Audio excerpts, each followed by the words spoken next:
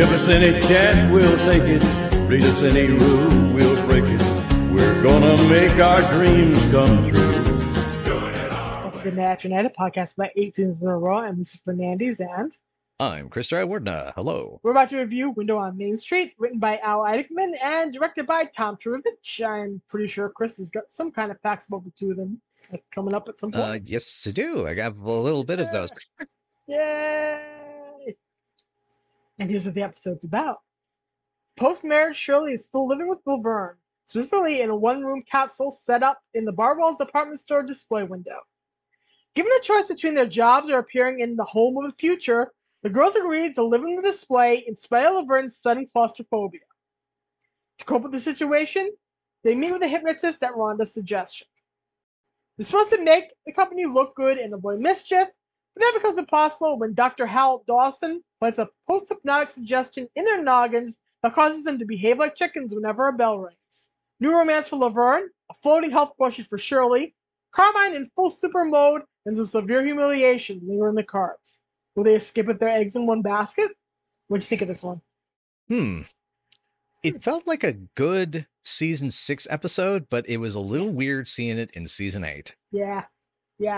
This one works. It is a very perfectly okay Laverne Shirley episode. Yeah, perfectly okay. Perfectly okay. Perfectly crummy.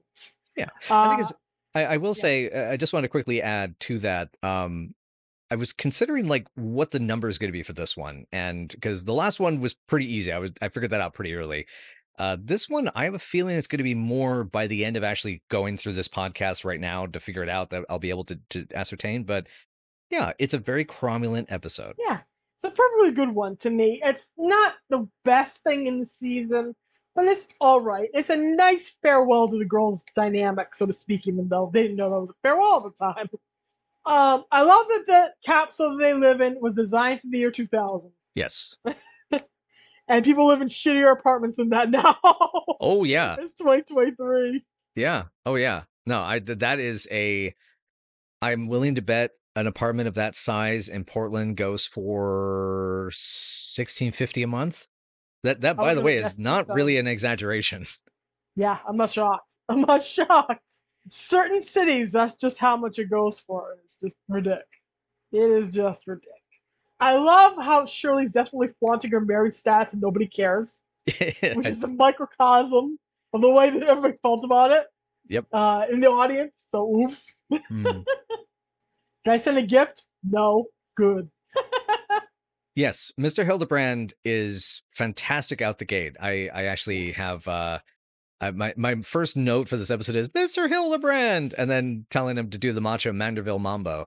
Future me, can you put up a Manderville Mambo for the audience? To me, he's more of an a-hole in this one than he was in his previous episode. Yeah, he's definitely more of a dick. I guess maybe he's just had more time to marinate. Yeah. Yeah, or they just needed him to be dickish, pretty much. Right. I would not be shocked. Laverne suddenly has adaptive claustrophobia out of the blue. Right, which doesn't make sense given some of the cars that she's been seen in and some of the other spaces we've seen her in other episodes of the show. It's very convenient. Yeah, it's like her fear of being alone. Yeah. It's like her fear of sudden monophobia that goes away and comes back out of the blue. Yep. It's a convenient moment for the show, and makes no sense if you look at a lot of the rest of the series. We meet Mike Bailey in this episode, Larry Breeden's character. He's obviously not the adulterer from previous episode. Yes, indeed. Yeah, he returns as a new character, as we had mentioned last season. Yeah, my note is, no, your eyes don't deceive you. It is that cat from season 7, but now he's a new character. And he's actually kind of likable this time. Yes. Yeah, you can tell, as we've said in previous podcasts, they were about to set up a romance between him and Laverne that was supposed to go somewhere. But go somewhere it will not, tragically. We will see him one more time. He will appear in the episode fashion show, and he was going to be in Of Mice and Men. But he is not in that episode, tragically. I do love, I was doing a little research on him, and he had a plethora. He was an active, busy guy before this time, and it really is a tragic story. But I have to say that it's one of those, if fate has something bad, live life as if fate has something terrible in store for you, because he stayed very active. He even worked on the one season wonder, The Last Resort, with Gary Mentier and Marty Nadler, other Laverne and Shirley alums. Yes. He also worked in Who's Minding the Kids, which was Gary's 40 millionth step at trying to get a sitcom together about showgirls in Las Vegas. Tried the formula 3 different times. The version that Larry Breeding was in featured Jim Belushi. And also, I do believe that it featured Linda Goodfriend and Scott Baio. That is correct. So, yes. It did not last long either. None of the attempts he made last long for that subject. Yeah, I'm going to quickly just double check, because I think it has a couple of as Linda Goodfriend. I'm trying to see if it has any of the other gals from Lansky's. I do not see that being the case. Yeah, I was going to say they were the only ones who got picked up and moved into that one. The lights and the fame, I want it all. I want it all. Oh God, the flashbacks. Oh God, no. Feathers, Nancy, no. Anyway, yeah. It looks like they have no bathroom in that capsule, doesn't it? So the idea is that they basically go into a crawl space, and they end up they have to do this little weird crawl, which I'm just thinking about when you really, really have to go, it snuck up on you in the middle of the night, kind of having to go. Yeah. That is cruel and unusual. Definitely. Yeah, there's plenty of reasons to pity them, and that's one of them in this episode. Yeah. Okay, so the girls agree to this, perhaps unwisely because they're being forced to. So they're being forced to, so there's really not a choice happening on their part. And this basically has a Rhonda hello gag, doesn't it? The first time. Let me just double check. I don't think it has a hello line. Feels like it. This one. I'm trying to figure out. Actually, I don't know if the boys are in this one. I don't have any notes on the boys. We have a hi-ho from Rhonda. Yes. Also, to quickly chime in my mother notes. My mother, when watching this episode, when I was having to watch this back, commented she felt it was really mean, the whole Shirley, minimizing Laverne's phobia by saying you were upside down. Anybody would be bound to get a little irritable. Oh, annoying. Stop doing that, show. This is bad as the monophobia shit, so this is all bad all around. Why doesn't she ever say ho ho and bring us presents? Well, it's because she only says hi ho. She doesn't have the other hoes in there. Yeah. She needs more hoes, basically. Yes. Those hoes ain't loyal. I love Rhonda as Cher. My note is Rhonda. Monomania, salute to Sonny and Cher. That's great. Which I thought was pretty delightful, especially for a 68 set thing. And the whole idea of this small community theater that can only see 4 people, 6 if a couple of the band members don't show up. Beautiful. It's perfect. I like Rhonda as a struggling actress. I like it when they remember she's a struggling actress. And they use that. Just getting these they're cool gigs, but they're shitty gigs. Because it's it's cool to be in a musical review of A Salute to Sonny and Cher, but you're playing in, you can't even call it a dive. It's a closet. And I have had friends who have worked those kind of gigs where it's oh God, actually, I remember filming this band whose drummer my dad and I knew as a sound guy, and he was this drummer in this band called this is the Seditionists, I think. I can't remember, but they're they played a set at the Lovecraft Bar in Portland. Anyone who's familiar with the Lovecraft Bar, that place was fucking small. And so basically, the reason I had to keep filming the drummer, who was my buddy, was because I couldn't move. I couldn't leave my spot. Yeah. Sometimes you get packed in. Some places like that are dangerous too, man. Oh, yeah. No, I'm sure. Well, as far as I know, that was one reason it closed, is because it wasn't up to code. Anyway. Yeah. Yeah, you gotta be very aware. Be very aware and stuff like that. Yeah. So we get to this. So the Rhonda being here is interesting. Her whole thing of bringing in the whole hypnotist and this sort of I wonder how many MLMs and gurus and new age things that Rhonda would fall into later in life. Gosh, she had so many swamis. Oh yeah. So many swamis. Oh yes, I see in your future a good audition. Mm-hmm. You must align your chakras to properly get this part. Align them! Align them in this special yoga pose. Yes, hold that. Don't mind the camera. Mhm. Oh God. Oh, ew. I'm sorry. But you know that what would happen in those days. It's horrible. True. Sadly, casting couch stuff would happen. Definitely. Mm. Now I'm just thinking of that short film called Casting Couch. I showed you that one, right? The horror movie Casting Couch one? Yeah. Okay. I did send that to you. Cool. Yeah. Anyway, okay. Scale 1 to 10. How mean is that line your roots grew in from Laverne to Rhonda? Pretty darn vicious. Like, geez. Like, we all know she's not a real blonde. Yeah. That's mean. Oh gosh. Rhonda and Laverne do have something in common with married men. Let's note that. Like, yes, that's true. And now I don't feel bad. And I went to a hypnotist, and now I don't feel bad. I don't feel guilty about it anymore. Yeah, but the whole life awaits you, living in the store window. You can make out in the backseat of a Volkswagen, to which my note is, isn't that an uncomfortable place? Yeah, and a tight place and a small place. Yeah. Yes, indeed. Because that's the famous Mallrats bit. Yeah. Which probably could have been a reference to this, considering. Yeah, Kevin Smith would probably would have done that. Yeah. What, like the back of a Volkswagen? Okay. My next note after this is we're chewing through this episode pretty fast, because I will say, at the very least, one positive about this episode is the pacing's pretty smooth. Like, it doesn't feel as choppy as the last one. This, like... Yeah, and the directing's pretty inventive. We get some interesting angles in this. Yeah, and at the very least, like, the blocking and staging's pretty strong, especially with the part that's coming up with Carmine and the doorbell. I mentioned Carmine and the doorbell, by the way, because my first note is Carmine is packing heat. Oh! Holy crap. Oh! This is the point where they try to sex symbolize Eddie even more. Yeah. Because it's Penny's legs and his abs and various parts of his body at this point. Yes. Let's just say those jeans are very tight for those of you that like Eddie Mecca. His hair, his hair does kind of suck though. I wasn't super keen on the hairstyle.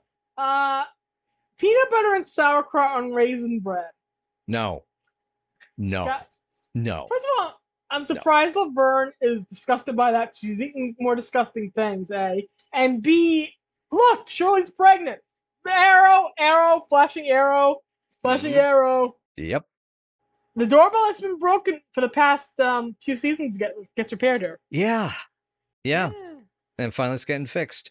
And that's I did think the way of like integrating that into the bell ring for this moment I thought was pretty good. This is like one of those gags that's why this is I think can be quite a good episode, is because it has these little like setup and payoffs.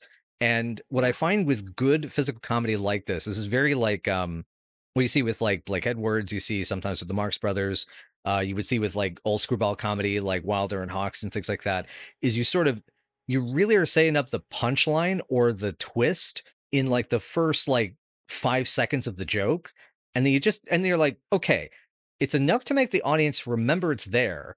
And then we bring it back a couple times and then we come, etc. But then it all sort of threads together through that scene rather than feel like it just comes out of left field, basically. Yeah, it does.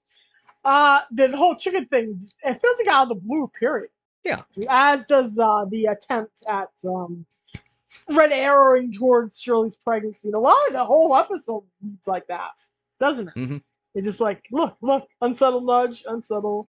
Yeah. This is a very unsubtle episode of the show. Oh yeah, no. This episode is incredibly unsubtle in so many different ways. I mean, they put Dr. Gentry right out in front. Come on. Oh yeah. As new Dr. Dawson. My note on the hypnotist. Oh dear, I got a bad feeling about this. But I do like I love his new look. Yeah, me too. That's a great look. You gotta admit that's a great look. It is. Come on. The goatee and everything. That's great. Come on. Yep. But yeah, that's again for those who have watched our previous podcast. That is Charles Thomas Murphy as Dr. Hal Dawson, Hal Dawson, who was Dr. Gentry in season 5. Yes. So we love him. We love him. Oh yeah. He didn't do a ton of stuff after this, so I could just quickly mention that his credits like range this long gamut through the 70s of like the Waltons, Bob Newhart, Enos. He actually is the auctioneer during the Roman Empire in History of the World Part 1. Huh. As I mentioned before, by the way, I think we mentioned this before. He also was a character actor role in the mid-'80s film Water by Dick Clement. That is an absolutely insane sounding British comedy. The reason I mention it is because it featured Dick Shawn. That's why it's getting quickly mentioned. Ah, ding, ding, ding, ding, ding. Good old Dick Shawn.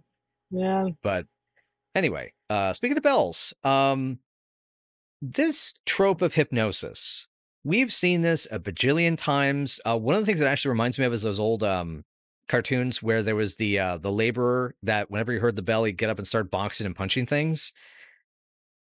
And what's your take on the hypnosis trope? I have mixed feelings about it. Sometimes it can be funny if it's played right.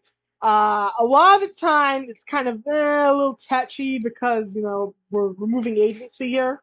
So it's like, I'm not sure if this is a little groovy or comfortable. Yeah. So I'm a mixed thoughts about it. I just am tired of it as a concept. It's like I was able to go back to this because it's like, okay, it's 1982, fine. Yeah.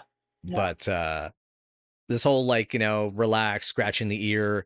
This is, where it feels like the laugh track is added rather than it being natural for me. Yeah, I mean, my note turns into, after I made sure to quote his itching stumps. You're totally in my power. When you hear the first sound of a bell, you will recall all of my suggestions. At the second sound of a bell, you will forget everything that has happened here. And my next note is, it's one of those episodes. Chicken. Yep, ding, ding, ding, oh dear. And then it just plays so easily with all the tropes. Mm-hmm. Like, it's just all the same tropes over and over and over again. It is unfortunate in a lot of ways in that way. Especially because, the scene ends, Carmine talks to him about the whole thing, the bell, they set up that, okay, he says she's a chicken. That's what leaves the, we establish how the suggestion goes into their minds. And then, there's the good punchline about him going to Bonomania, which I thought was really cute. I love that. But then the next scene, it's almost like this whole hypnosis thing is unnecessary because them running into hijinks in this apartment of the future, I thought was fine. I mean, the trash compactor of the future, the clothes in a cube. Yeah. And the space food. I mean, at least we knew by this point, I felt it was a bit of anachronistic, bit of physical comedy that was a bit boring. But when they call for a chicken and the chicken gets launched at them through the thing. That was great. That's funny. Okay, no, what really, really made me laugh about this whole routine, what really, really made me laugh was the two of them going into chicken mode and kind of like mourning over the dead chicken. Yes, I love that. That was funny. Yes. I also felt it was cute that Penny is clearly trying to do more of the physical stuff to blocking the scene to distract from Cindy's pregnancy when she's at the table. Yep. And also that was a requirement because they didn't want her to do too much physical stuff while she was pregnant. Oh, yeah. And I will say as there's the viewing audience that, comes back to see them and, watch them like a floor show, the gestures between Larry and Penny are adorable through both all the scenes of the two of them. You can definitely see they had chemistry that they could feed off of each other. That is really, really precious in this episode, at least in particular. Yeah, it's sweet. Their chemistry is generally good. Their chemistry is pretty generally good. I like the character of Mike just fine. He's not a bad boyfriend for Laverne, and eventually, as we will see. So I appreciate him. I like the window kissing and all that stuff. Yeah. You're just looking for smudges, and she found right there. Let's just get that taken care of. Put some Windex on it, a thing in it. My note on this is Laverne is trying to get some dick off of Marcel Marceau. Yes, I made a mime joke. I don't even care. What I just love is you made a mime fucking joke. That's even better. Yeah. Just imagine mimes trying to fuck without making any noise. Anyway. I could see the physical components of them combining being the tricky part, actually. Yeah. Oh, someone makes a hoop with their arms, the other one puts a fist through it, and there you go. Then they make clown faces. Anyway, my note, by the way, on our on Dawson was Jonathan Frakes. It does look a little like Jonathan Frakes. Yeah. I love that Carmine thinks that Walter's a lucky man because of those terrible sandwiches. That was cute. That was very cute. Yes. It was at the very least, it was cute, but I remember when you and I were talking about this, while we watched it, I didn't like it. When I came back to it a second time, I was like, okay, fine. I'm just having to learn to stop worrying and love the bomb.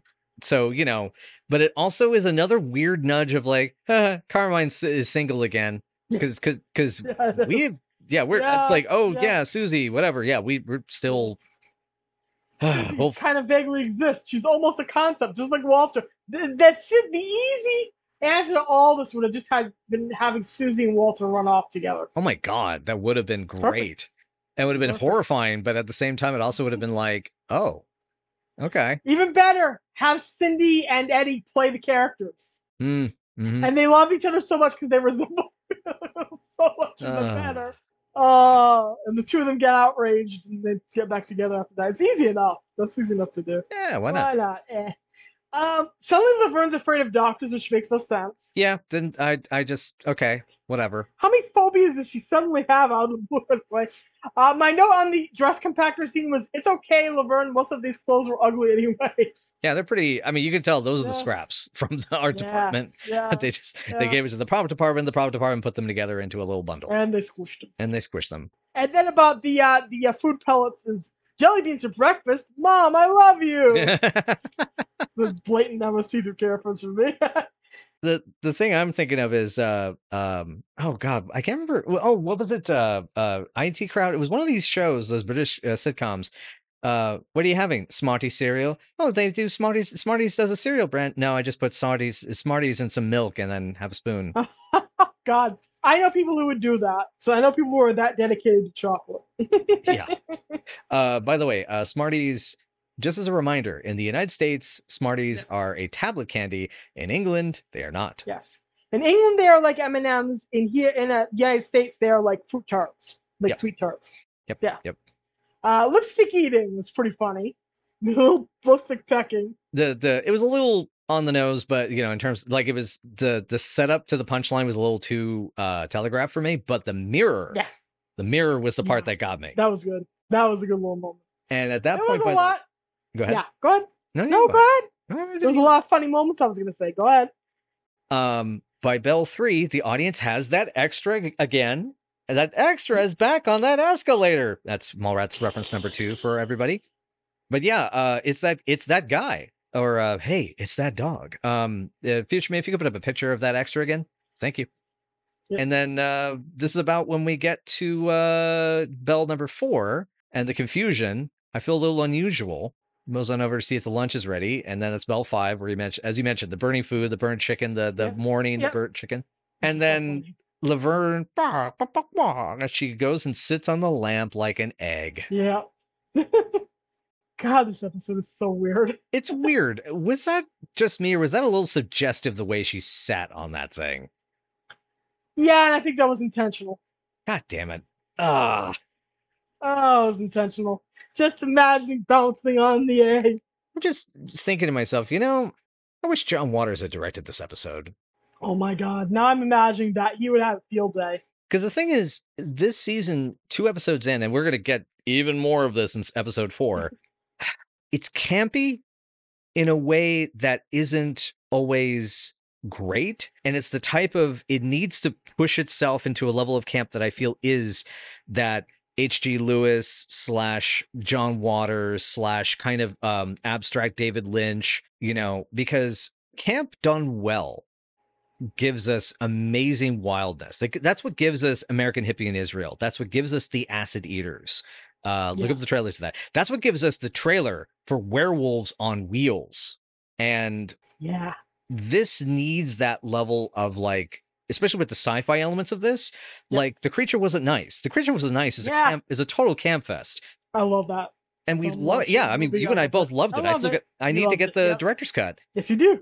And it's the kind of thing where like, this is okay. Like, we're not saying this is bad, but there is like, I'm feeling like some of these other episodes we've done over the last couple of seasons, the not going far enough for whatever reason, and I have a suspicion there are multitudes of reasons why not.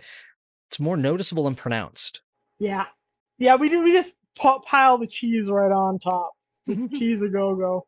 Or as I like to call it when my dad puts cheese whiz on his cheese crackers. Yes, that is something he does. Oh, he's a cheesehead. He is a cheesehead. Cheese on cheese violence. There you go. That's the way to put it. Oh man, that's extra cheesy. So they get fired. Yep. Well, I mean, to be fair, they did peck at his shoes because he dropped the chicken on the floor. Yep. That was supposed to lead to something, by the way. The girls are supposed to get a new job together. That is partially recycled into the Ajax situation. That was an attempt at modernizing the show and at trying to change things up a little bit. Yay! Yeah, so we'll see more of that coming up. I do love the delivery though that that the Hildebrand actor that Norman Barthold gives of just who do you think you're clucking at? It's really good. It's so good. That was terrific. And dramatic Shirl about, our jobs of this, of that. And then cue Larry. You make a good chicken. Yeah. I wish it were Walter that was dead. That's my note in the next scene. My note here is Jesus. That turned into a disaster. Oh, yep. So we're setting up something that we only like quasi get. And now Shirley's pregnant, which we can all see. We have eyes. Yeah, exactly. And I hate that Laverne does that to Shirley, that she leaves her as the chicken. That is selfish, even with a best friend. That is rough. Yeah. Leave her, put her in the backyard, and we can have some alone time together. It's like, she's literally married to a guy who has his own place. You just say, can you go spend some time with your husband for a while? I need to take care of something. Yeah, that's actually gross. That's gross and mean on Laverne's part, which is really unusual. It's like, geez. Yeah, Lord. God, that starts happening a lot, though, I'm noticing. Yeah, true. Very true. It's unfortunate. It sucks. It just sucks. And then we get to them trying to find their new jobs, and then the last position held joke, filthy. And then Mrs. Meany on the phone, and then who died? They better call a doctor. And that's. I wish it were Walter. Laverne's a father, yay! So, that's actually where the end of my notes are, actually. So my notes, too.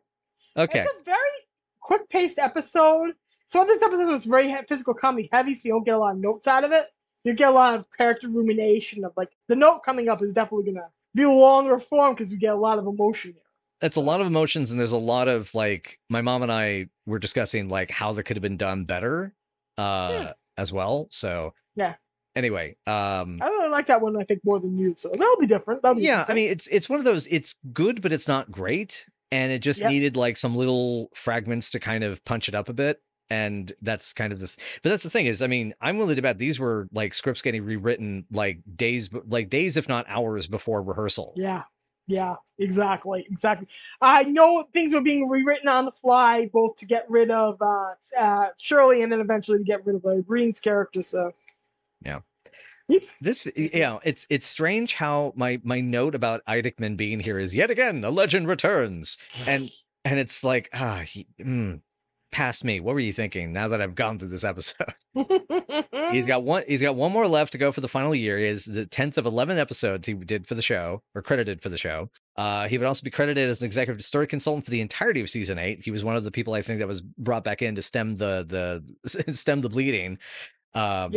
And that's the thing is, I suspect we're going to see more familiar faces in the writing credits that were folks coming back as attempts at being hemostatic medicine. And I'm suspecting with the tragic passing of Larry Breeding, the Shirley Cindy situation, Penny was probably just asking for favors. I'm willing to bet a lot of folks came back as a favor because some of these folks were already moving on to other shows. And And so Al Eidechman was already staying pretty active. He was working on a bunch of different stuff and ended up being a supervisor producer on the new Leave It to Beaver in the late 80s, and he stayed active through the 1980s overall as writing and producing.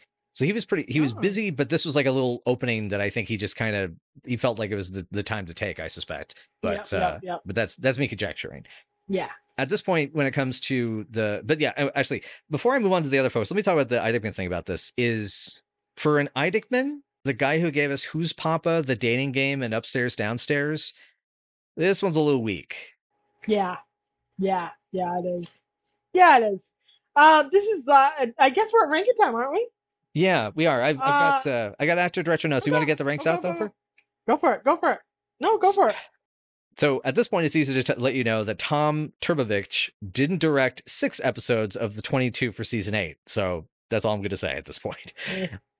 Trivia note for him for today is he also directed, Tom also directed 3 episodes of Guys Next Door, which was a pseudo sketch musical series that was developed by Deborah McKay, whose credits include that she apparently went on to become a stunt performer in the aughts. That's a very strange piece of like I said, mindless bits of trivia. That's your one for today.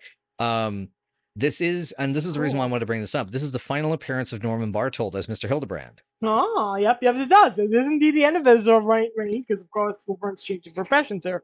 Yep. As mentioned, he was a longtime character actor and bit player, with his first IMDb credit coming from 1952. She's working her way through college.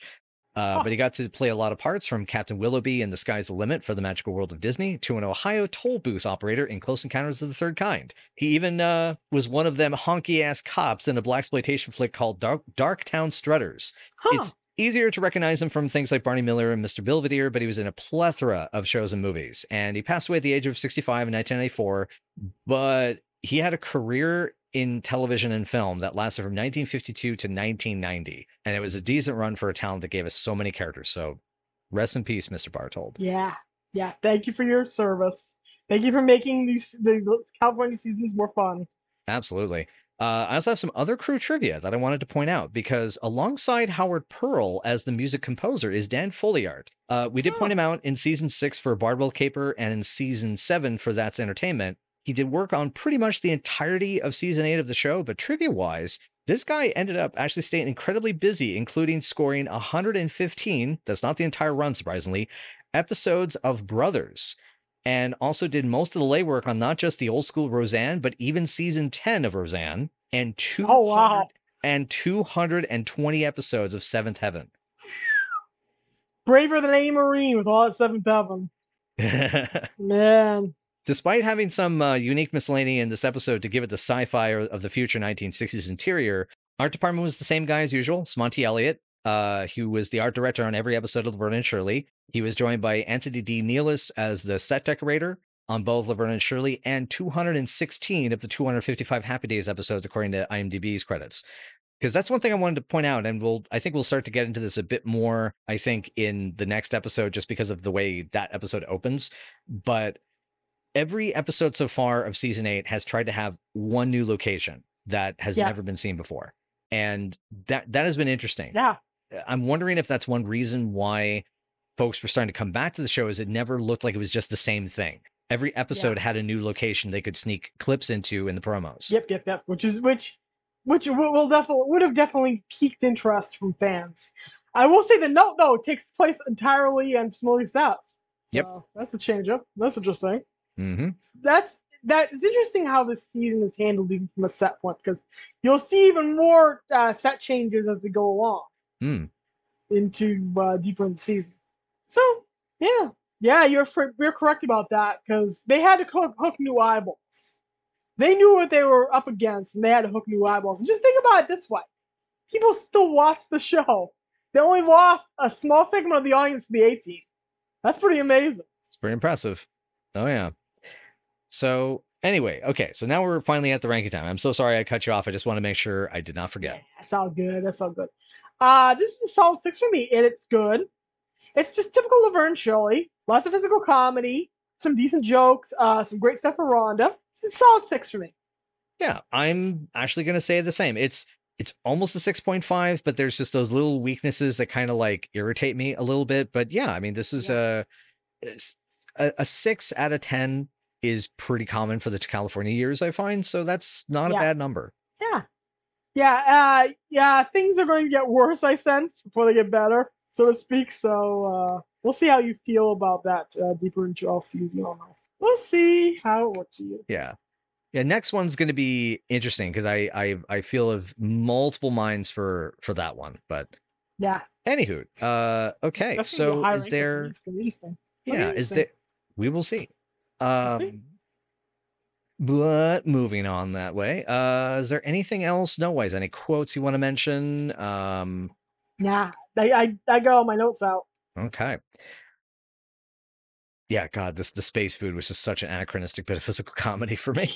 I know. Just pecking at the jelly beans. Pecking the jelly beans harder. All right. So we will have a quick word from our sponsors, and then we will be back with some kind of wrap up of where you can find more information, and as well as finding out, what's that note on the wall say? All right. Well, thank you again, everybody, so much for joining us for Night After Night. And if you'd like to know more, you can find us on YouTube, Facebook, Tumblr, WordPress, or Patreon at Night After Night Pod. Or you can find us on Twitter at NightAfNightPC, where we try to do like community watch-alongs, post the GIFs, and get other miscellany and stuff like that. We do also have kind of a very, very small Discord server. By the time this episode goes out, I suspect it'll be a little larger than it used to be. But anyway, we hope that you all have a wonderful rest of your day, or rest of your night, or rest of your morning, or maybe rest of your sleep if you've dozed off listening to us gab and gab and gab. But anyway, it feels like there's something missing. Lisa, what's coming next? Oh my. Shirley Feeney exits the show, leaving behind nothing but a note and her devastated best friend. Will Laverne be able to cope with this change to her life? This is the note. Well. Yeah. That's, Yeah.